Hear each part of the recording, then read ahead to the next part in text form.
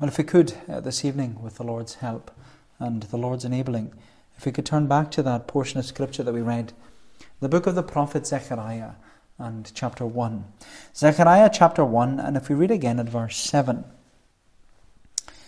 where we read there, "On the 24th day of the 11th month, which is the month of Shabbat, in the second year of Darius, the word of the Lord came to the prophet Zechariah, the son of Berechiah, son of Iddo, saying, I saw in the night, and behold, a man riding on a red horse. He was standing among the myrtle trees in the glen, and behind him were red, sorrel, and white horses." And so on. We live in troubled times. We live in troubled times. You know, it's a phrase that we often hear when someone is describing the day and generation that we live in. But the truth is, since the fall of Adam, every generation has said, we live in troubled times. And we're still saying it.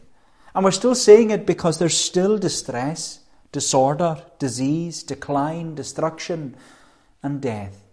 We live in troubled times. You know, it doesn't matter what generation we live in. Because of our indwelling sin, we live in troubled times.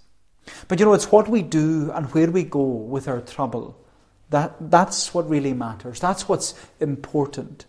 Because when we feel unsettled and uncertain and unsure about the future, you know, we can often look to family or friends or finances or even feeble men. And even though many would want to deny it, the truth is, our help is in the name of the Lord. Our help is in the name of the Lord. And you know, that's what the Lord's people in Zechariah needed to be reminded and reassured of. Because after living in lockdown in Babylon for 70 years, this returned remnant, they had now been in the land of Israel for 15 years. But they were still unsettled. They were still uncertain, and they were still unsure of what the future held for them. They still didn't know what the Lord was doing in their lives and how the Lord was working in their lives. And that's why Zechariah received all these visions. In fact, he received 8 visions. 8 visions to encourage this discouraged remnant and to help them process, plan, and even prepare for the future. And this evening we're going to consider the first 3 visions of Zechariah. And I want us to think about them under 3 headings. 3 visions under 3 headings: helpful horses, harmful horns, and heavenly hosts. Helpful horses, harmful horns, and heavenly hosts. So first of all, helpful horses. Helpful horses. Let's read from verse 7 again. We're told that on the 24th day of the 11th month, which is the month of Shabbat, in the second year of Darius, the word of the Lord came to the prophet Zechariah, the son of Berechiah, son of Iddo, saying, I saw in the night, and behold, a man riding on a red horse. He was standing among the myrtle trees in the glen, and behind him were red, sorrel, and white horses. Now, if you remember last Lord's Day, we considered the context to the book of Zechariah. And we learned that Haggai and Zechariah, they were colleagues in the ministry. They had the same call and the same commission to comfort and also to confront God's people with God's word as they began living and looking beyond lockdown. And with the temple left lying derelict and desolate for 15 years, Haggai and Zechariah, they both began prophesying and proclaiming God's word in the year 520 BC. Haggai began with a call to rebuild in August 520 BC. And Zechariah, he followed with a command to repent in November 520 BC. And what's interesting is that both prophecies of Haggai and Zechariah, they're both dated to the second year of the reign of King Darius.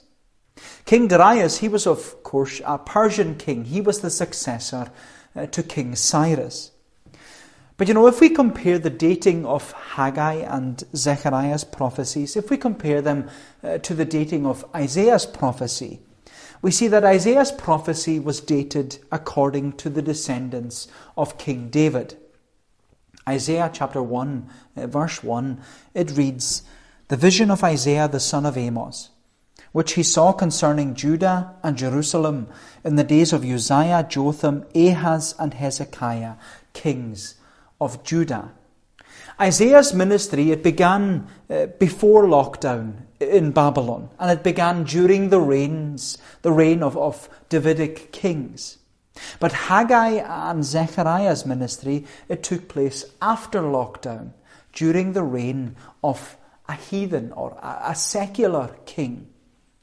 And by making this comparison, what we ought to realize is that what's been emphasized to us in the book of Zechariah and also Haggai is that they were preaching into a day where the spiritual state of the nation was very low. And that in many ways, like we are today, the Israelites, they were being ruled and governed by godless and secular leaders. And yet the role and the responsibility of the church was to proclaim God's word in their day and generation. It's a reminder to us, Zechariah and Haggai should be an encouragement to us that even though we have rulers who are secular and godless, we still have the word. And we still need to preach the word into our day and generation. But for Zechariah, God's word came in the form of visions. And as we read, Zechariah saw these visions. He saw them 3 months after his ministry began, on the 24th day of the 11th month. Now, according to scholars, this works out as the 15th of February, 519 BC. And so 3 months into his ministry and about 5 months into rebuilding and restoring the temple, we see that the Lord spoke to this returned remnant through Zechariah's visions.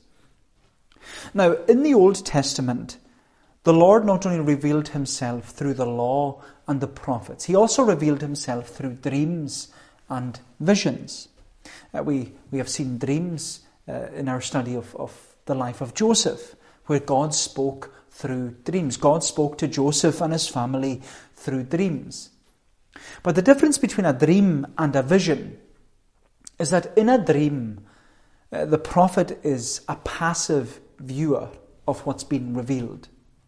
But in a vision, the prophet is an active viewer. He's able to interact with what he's witnessing in his vision. And that's what we see here in Zechariah. We also see it in Ezekiel and Daniel, and also in the book of Revelation. There's interaction because they're visions and not dreams. But now, as those who have received the full and final revelation of God in the person of Jesus Christ, what we need to understand is that the canon of Scripture is closed. Therefore, there's no more laws, there's no more prophecies, there's no more dreams, and there's no more visions that are to be added to Scripture, because God's chosen means of communication is His Word. His Word that has been written. As the writer to the Hebrews affirms, he says, in these last days God has spoken through His Word. His Word, the Lord Jesus Christ. Now, Zechariah had 8 night visions in one night. It was a very busy night for Zechariah. And in his first vision, he saw helpful horses. He saw helpful horses. He says in verse 8, I saw in the night, and behold, a man riding on a red horse. He was standing among the myrtle trees in the glen, and behind him were red, sorrel, and white horses. Then I said, what are these, my Lord? The angel who talked with me said to me, I will show you what they are. So the man who was standing among the myrtle trees answered, these are they whom the Lord has sent to patrol the earth. And they answered the angel of the Lord who was standing among the myrtle trees and said, we have patrolled the earth, and behold, all the earth remains at rest. So Zechariah, he says that he saw a man on a red horse standing among the myrtle trees. But who was this man? Well, we read in verse 11 that he's the angel of the Lord. He's not an angel of the Lord, but he is the angel of the Lord, which is important. Because, we often say that large doors, they swing on small hinges. But in this case, large theological truths, they swing on small words. And this is one example, because an angel of the Lord is any angel of the Lord. But the angel of the Lord is the Lord himself. He's the covenant king. He's the second person of the Trinity. He's the Son of God. He's a pre-incarnate Christ. He's the Lord Jesus Christ.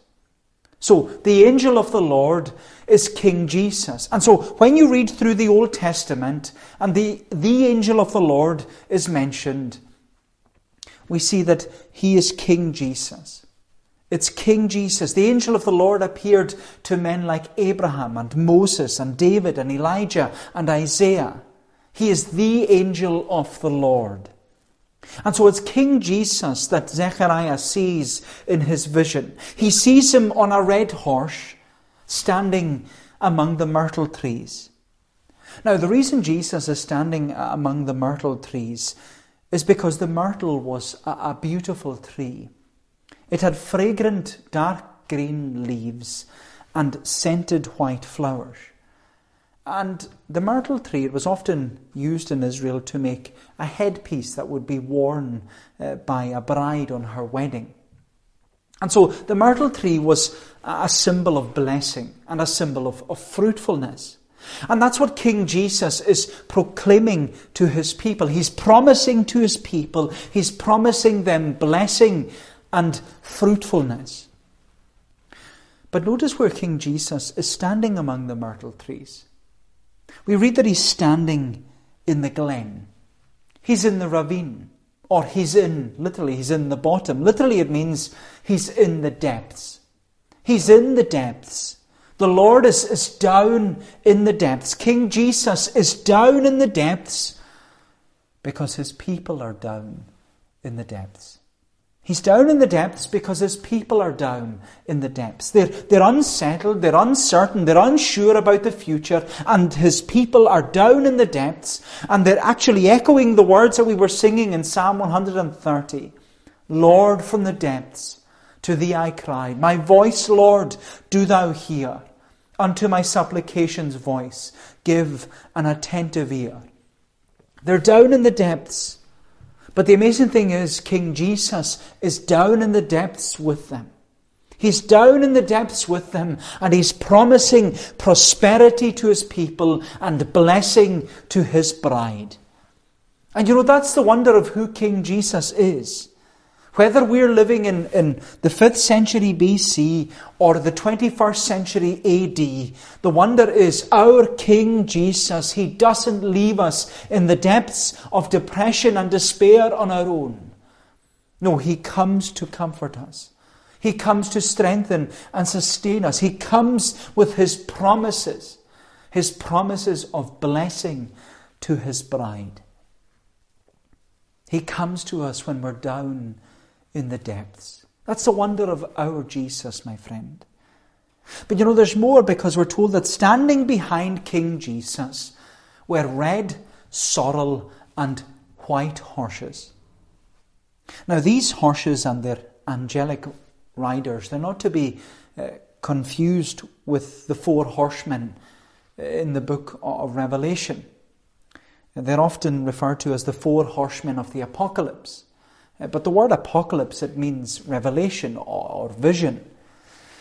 But Zechariah's angelic horsemen, they're not to be confused or compared with the 4 horsemen of the apocalypse, because they're completely different.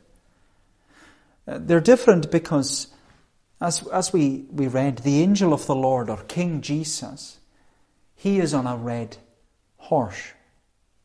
Literally, the colour of the horse was blood red, symbolizing bloodshed and war and judgment. The white horses, they symbolized purity, victory, joy and peace. But then the sorrel colour, which was a yellowy brown colour, it symbolised what John L. Mackay described in his commentary. He said, a mixed state of affairs, a place of limbo, where there's neither bloodshed nor healing, neither war nor peace, neither victory nor defeat. It's a place of limbo.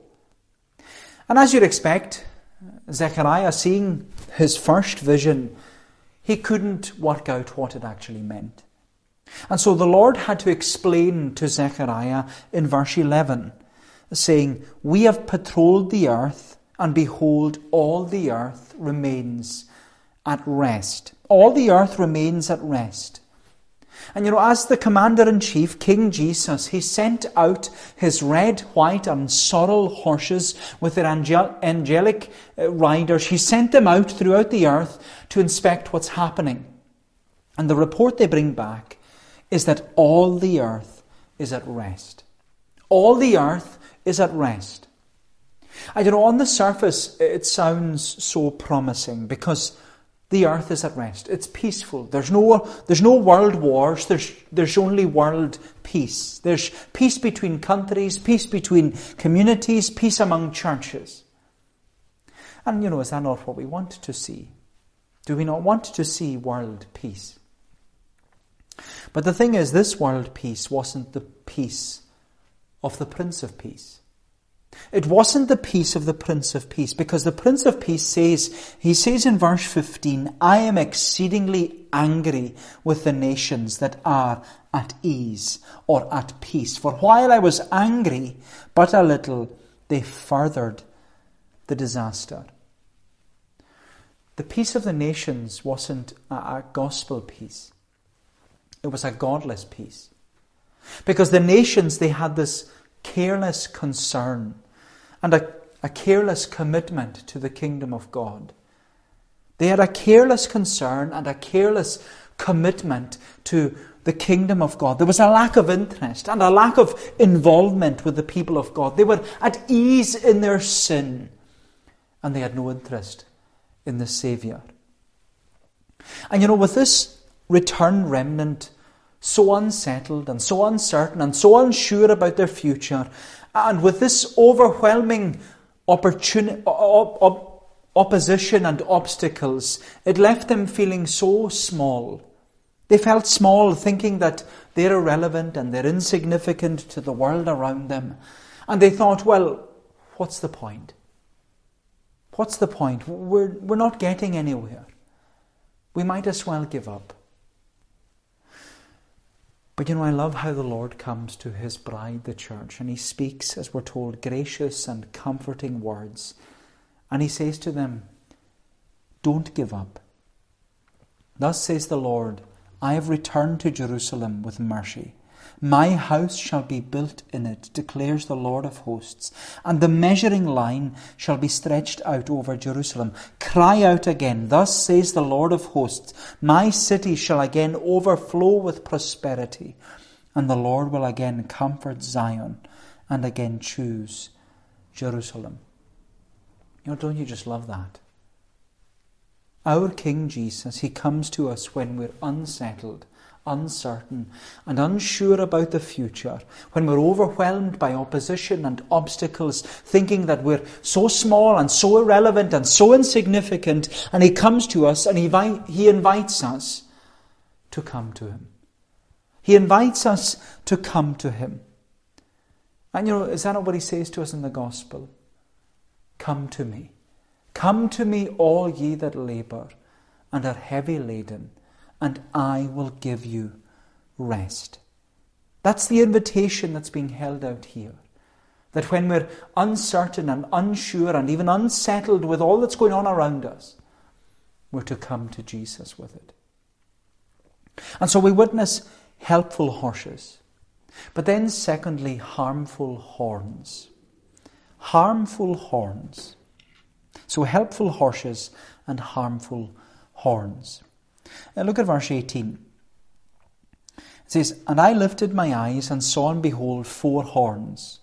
And I said to the angel who talked with me, what are these? And he said to me, these are the horns that have scattered Judah, Israel, and Jerusalem.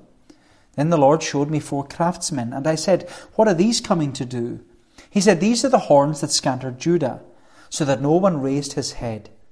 And these have come to terrify them, to cast down the horns of the nations who lifted up their horns against the land of Judah, to scatter it." So Zechariah's second vision was a vision of 4 horns. And as you know, horns, they're mentioned throughout the Bible. There was a ram's horn that was blown to mark the beginning of the Jewish New Year. There were also 4 horns on the altar of incense and the altar of sacrifice in the temple. Horns are mentioned throughout the Bible. But in the Bible, horns are a symbol of strength, power, and authority. A horn is a symbol of strength, power, and authority.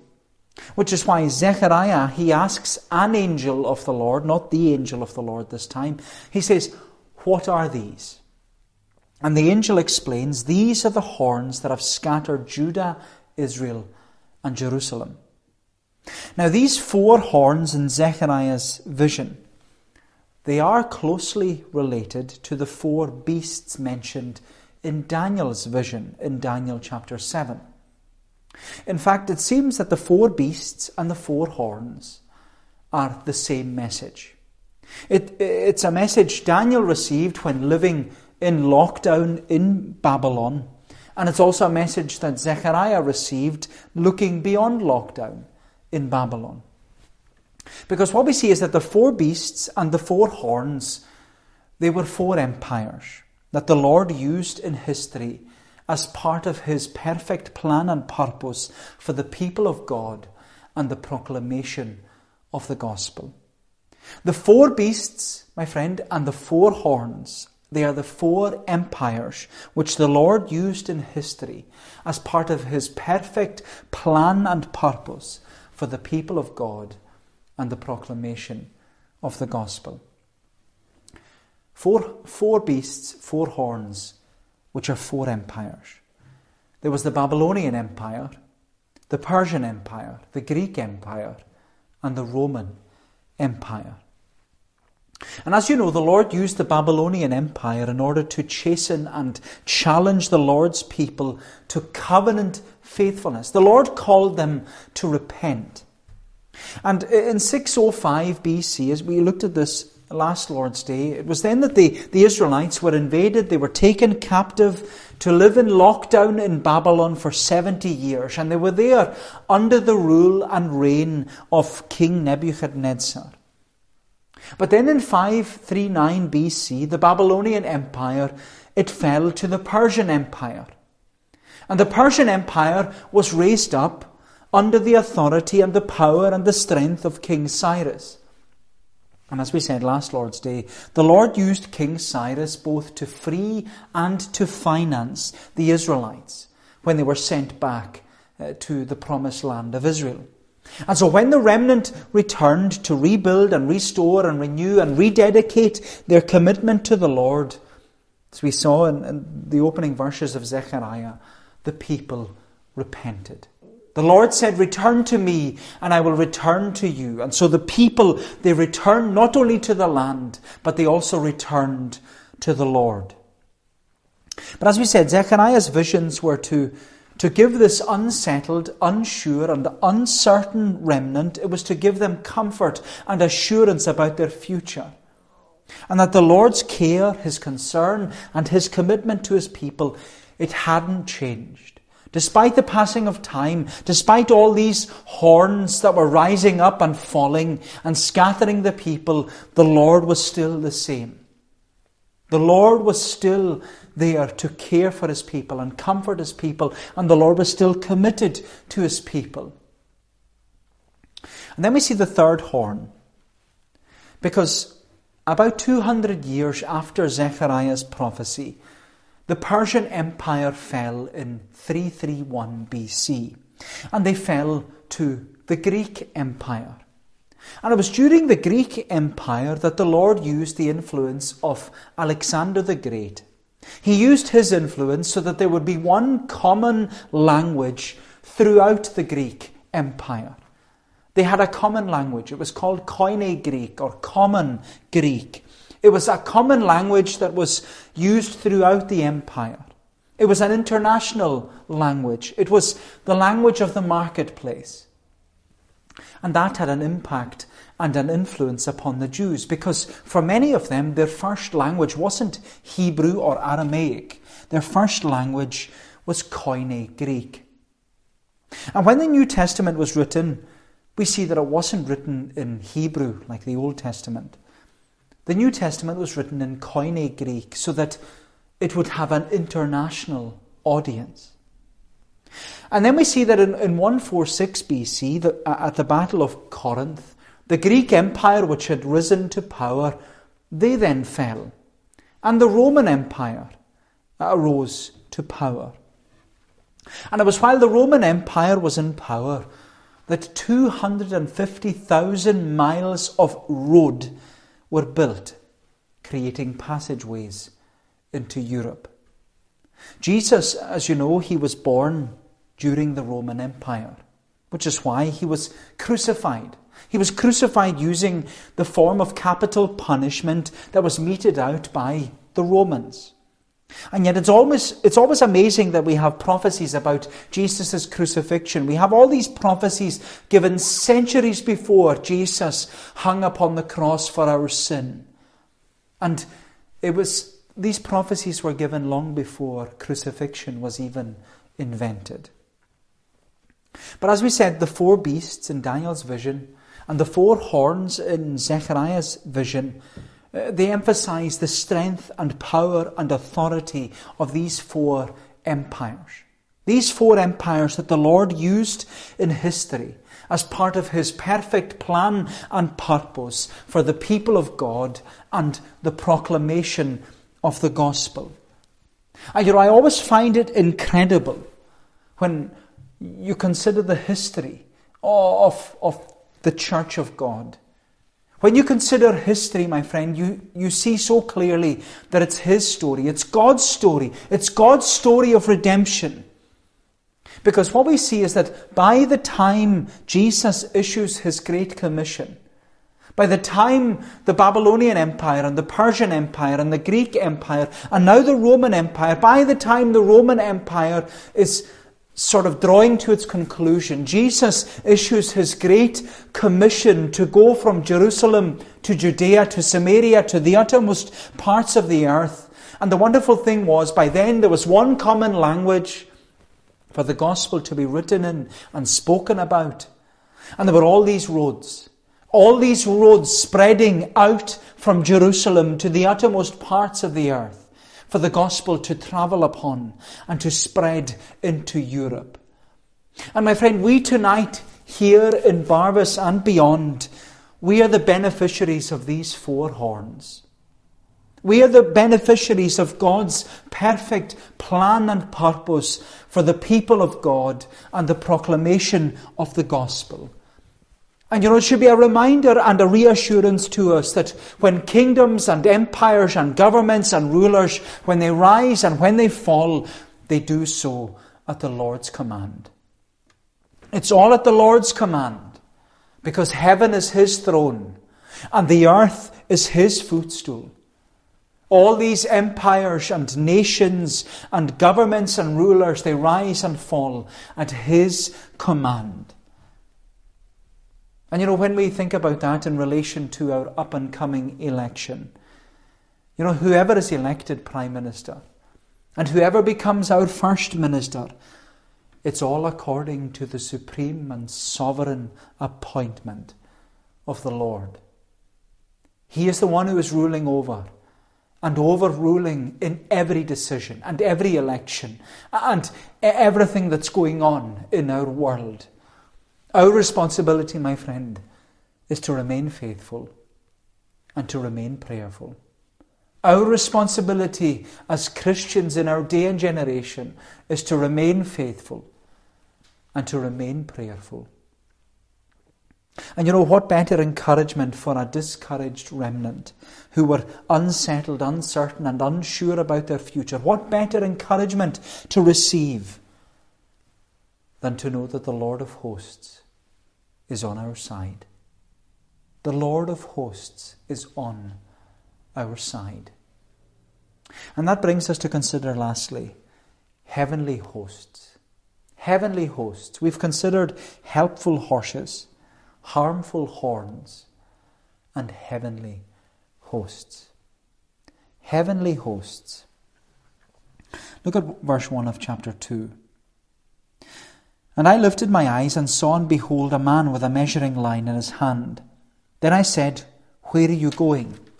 And he said to me, To measure Jerusalem, to see what its width and what is its length. And behold, the angel who talked with me came forward, and another angel came forward to meet him, and said to him, Run. Say to that young man, Jerusalem shall be inhabited as villages without walls, because of the multitude of people and livestock in it. And I will be to her a wall of fire around, declares the Lord, and I will be the glory in her midst. Chapter 2, it opens with Zechariah's third vision, which is a man with a measuring line. And it closely relates to what we read actually in chapter 1 at verse 16. Therefore thus says the Lord, I have returned to Jerusalem with mercy. My house shall be built in it, declares the Lord of hosts, and the measuring line shall be stretched out over Jerusalem. Now the man with the measuring line, he isn't the same man who was among the myrtle trees. He's not the angel of the Lord. He's not the Lord. He's not King Jesus. But what Zechariah sees in his vision is one of the returned remnant. He sees a builder who has come with his measuring line. But the builder hasn't come to measure the temple because, the restoration project of rebuilding the temple, it's already underway. This builder instead, he has come with his measuring line to measure the city of Jerusalem, to determine its width and its length. Now, this vision was an important encouragement to this discouraged remnant who were unsettled and uncertain and unsure about their future. And it was important because one of the things which left this returned remnant always on edge was the possibility of another invasion. There was always the possibility of another invasion. It had been less than 60 years since the Babylonians had invaded the city of Jerusalem, destroying the temple and ransacking the palace and tearing the walls of Jerusalem to the ground. That was in 586 BC. And now in 520 BC, this small remnant who had returned to the city of Jerusalem, they returned to rebuild the temple. But their greatest worry was that they had no defense system. They had no walls and they had no army. And so they felt exposed. And they were afraid that they'd be invaded again.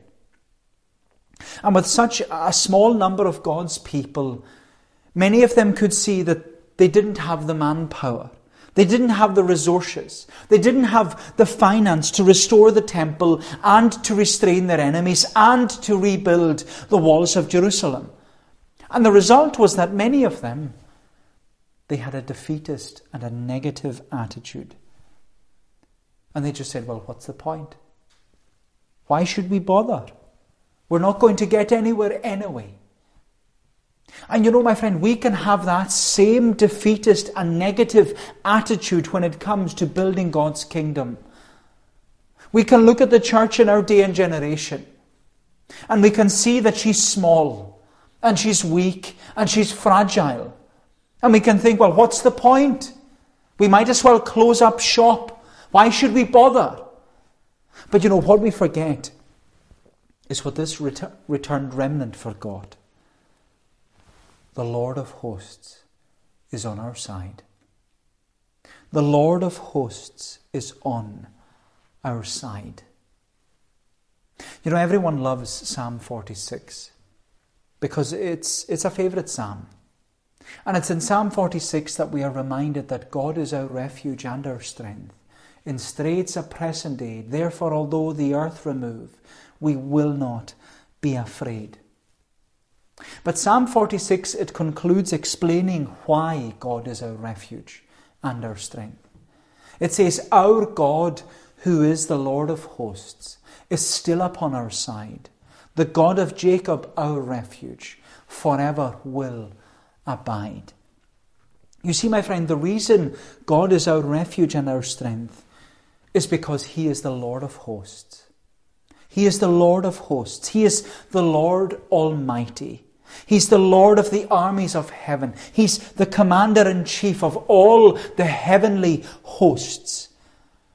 Therefore, my friend, why do we live our lives uncertain and unsettled and unsure about the future? Why do we focus upon all the opposition and the obstacles?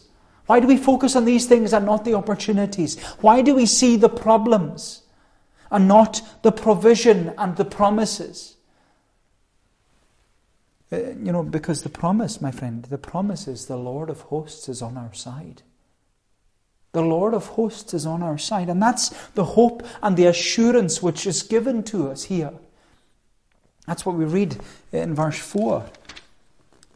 Where it says, the Lord said to him, "Run, say to that young man, Jerusalem shall be inhabited as villages without walls, because of the multitude of people and livestock in it. And I will be to her a wall of fire around, declares the Lord, and I will be the glory in her midst." Although the walls of Jerusalem, they wouldn't be rebuilt for another 80 years under the leadership and direction of Nehemiah.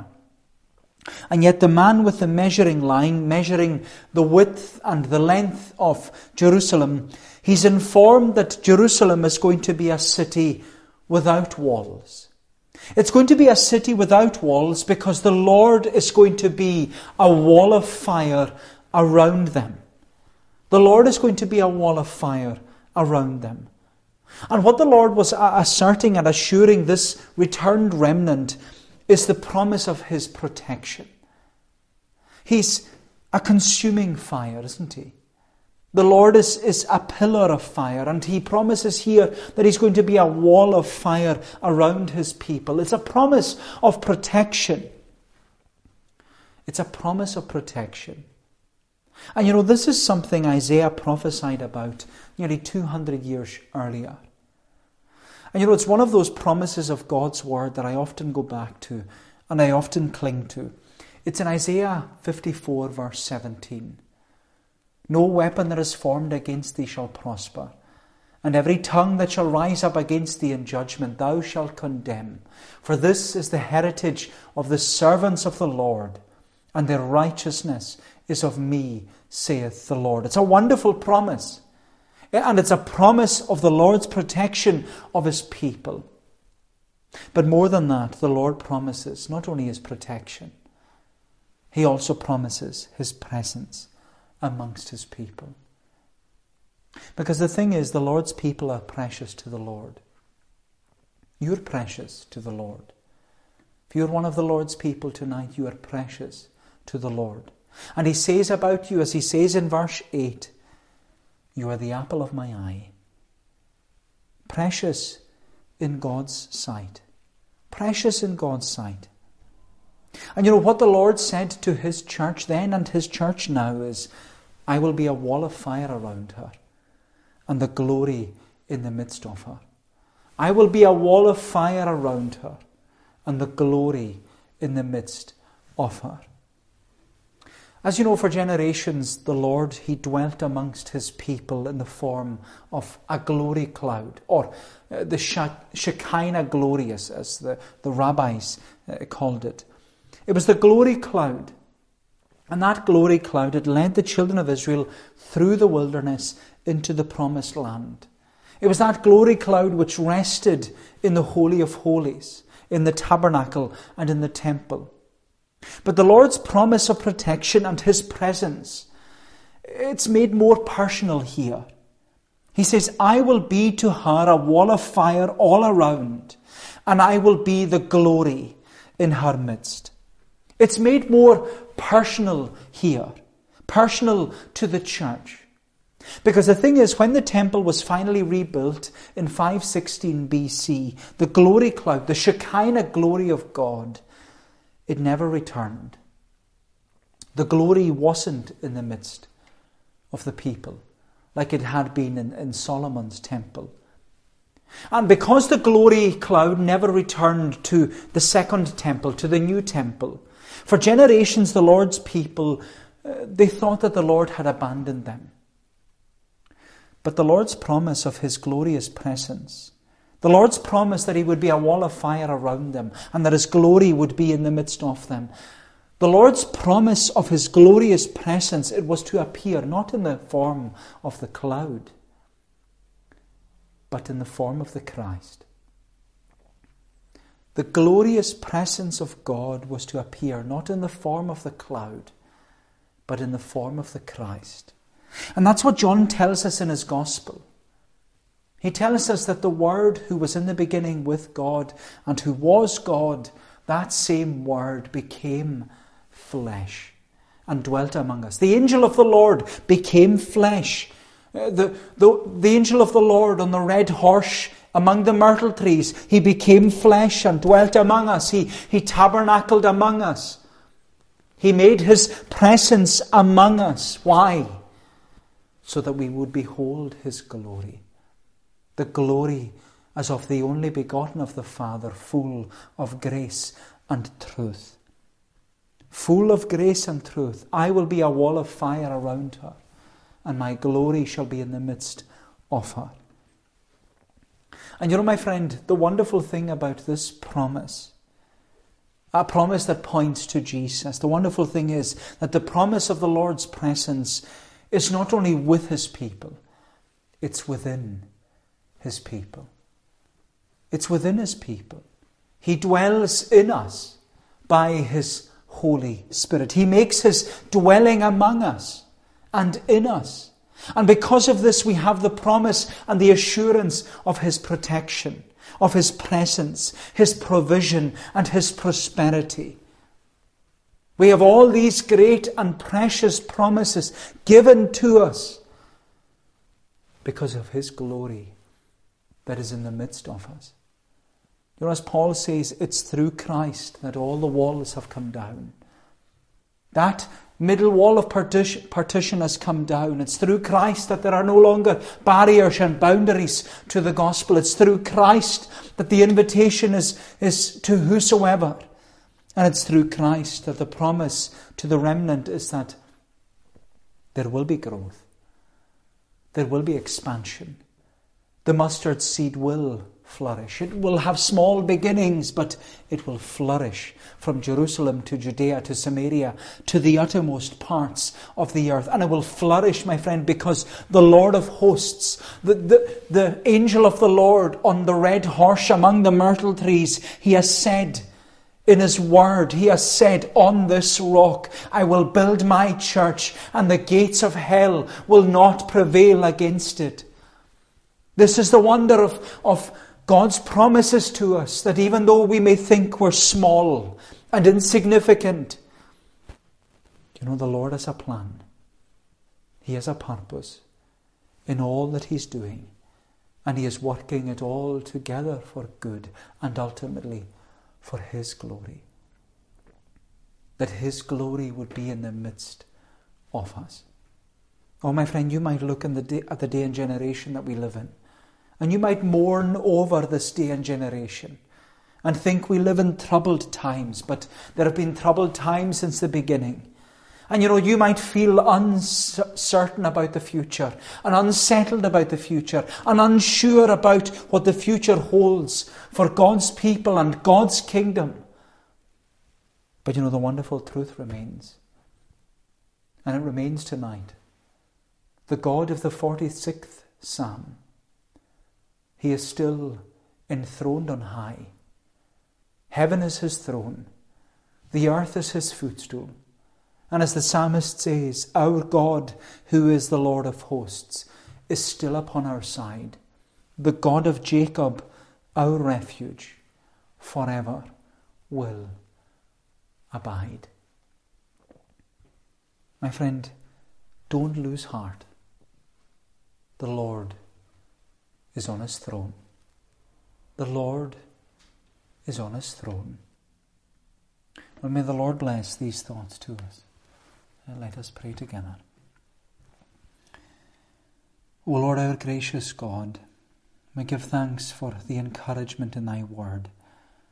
Thy word that reminds us that thou art still enthroned on high, and that even though we may look at the powers and the superpowers of this world that seem to have so many forces and so many armies and so much power and influence upon people, and yet we give thanks that they are as nothing to thee, that kingdoms and empires rise and fall at thine own word, and that, as the psalmist says, he in heaven sits shall laugh, the Lord shall scorn them all. O Lord, we marvel at thine own sovereignty and the glory of God. Help us, we pray, to fear thee, to realize that thou art sovereign, thou art supreme, thou art one who is in control, and a God who is doing all things well. Help us then to trust thee with all things, even the church, to realize that it has not been built by men, but it has been built by our King, King Jesus. And he is saying to us tonight that I will build my church, and the gates of hell will not prevail against it. O Lord, encourage us, we pray. Keep us, we ask. Keep us faithful to the end, and ever looking to Jesus, the author and the finisher of our faith. Cleanse us, we pray, for Jesus' sake. Amen. Well, we're going to bring our service to a conclusion this evening by singing the words in Psalm 46. Psalm 46 in the Sing Psalms version, and we're going to sing the last two verses. Psalm 46 from verse 10. Be still and know that I am God, on earth exalted high, and all the nations of the world my name will glorify. The Lord Almighty is with us to strengthen and sustain, for Jacob's God our strong defence and fortress will remain. These verses of Psalm 46 to God's praise.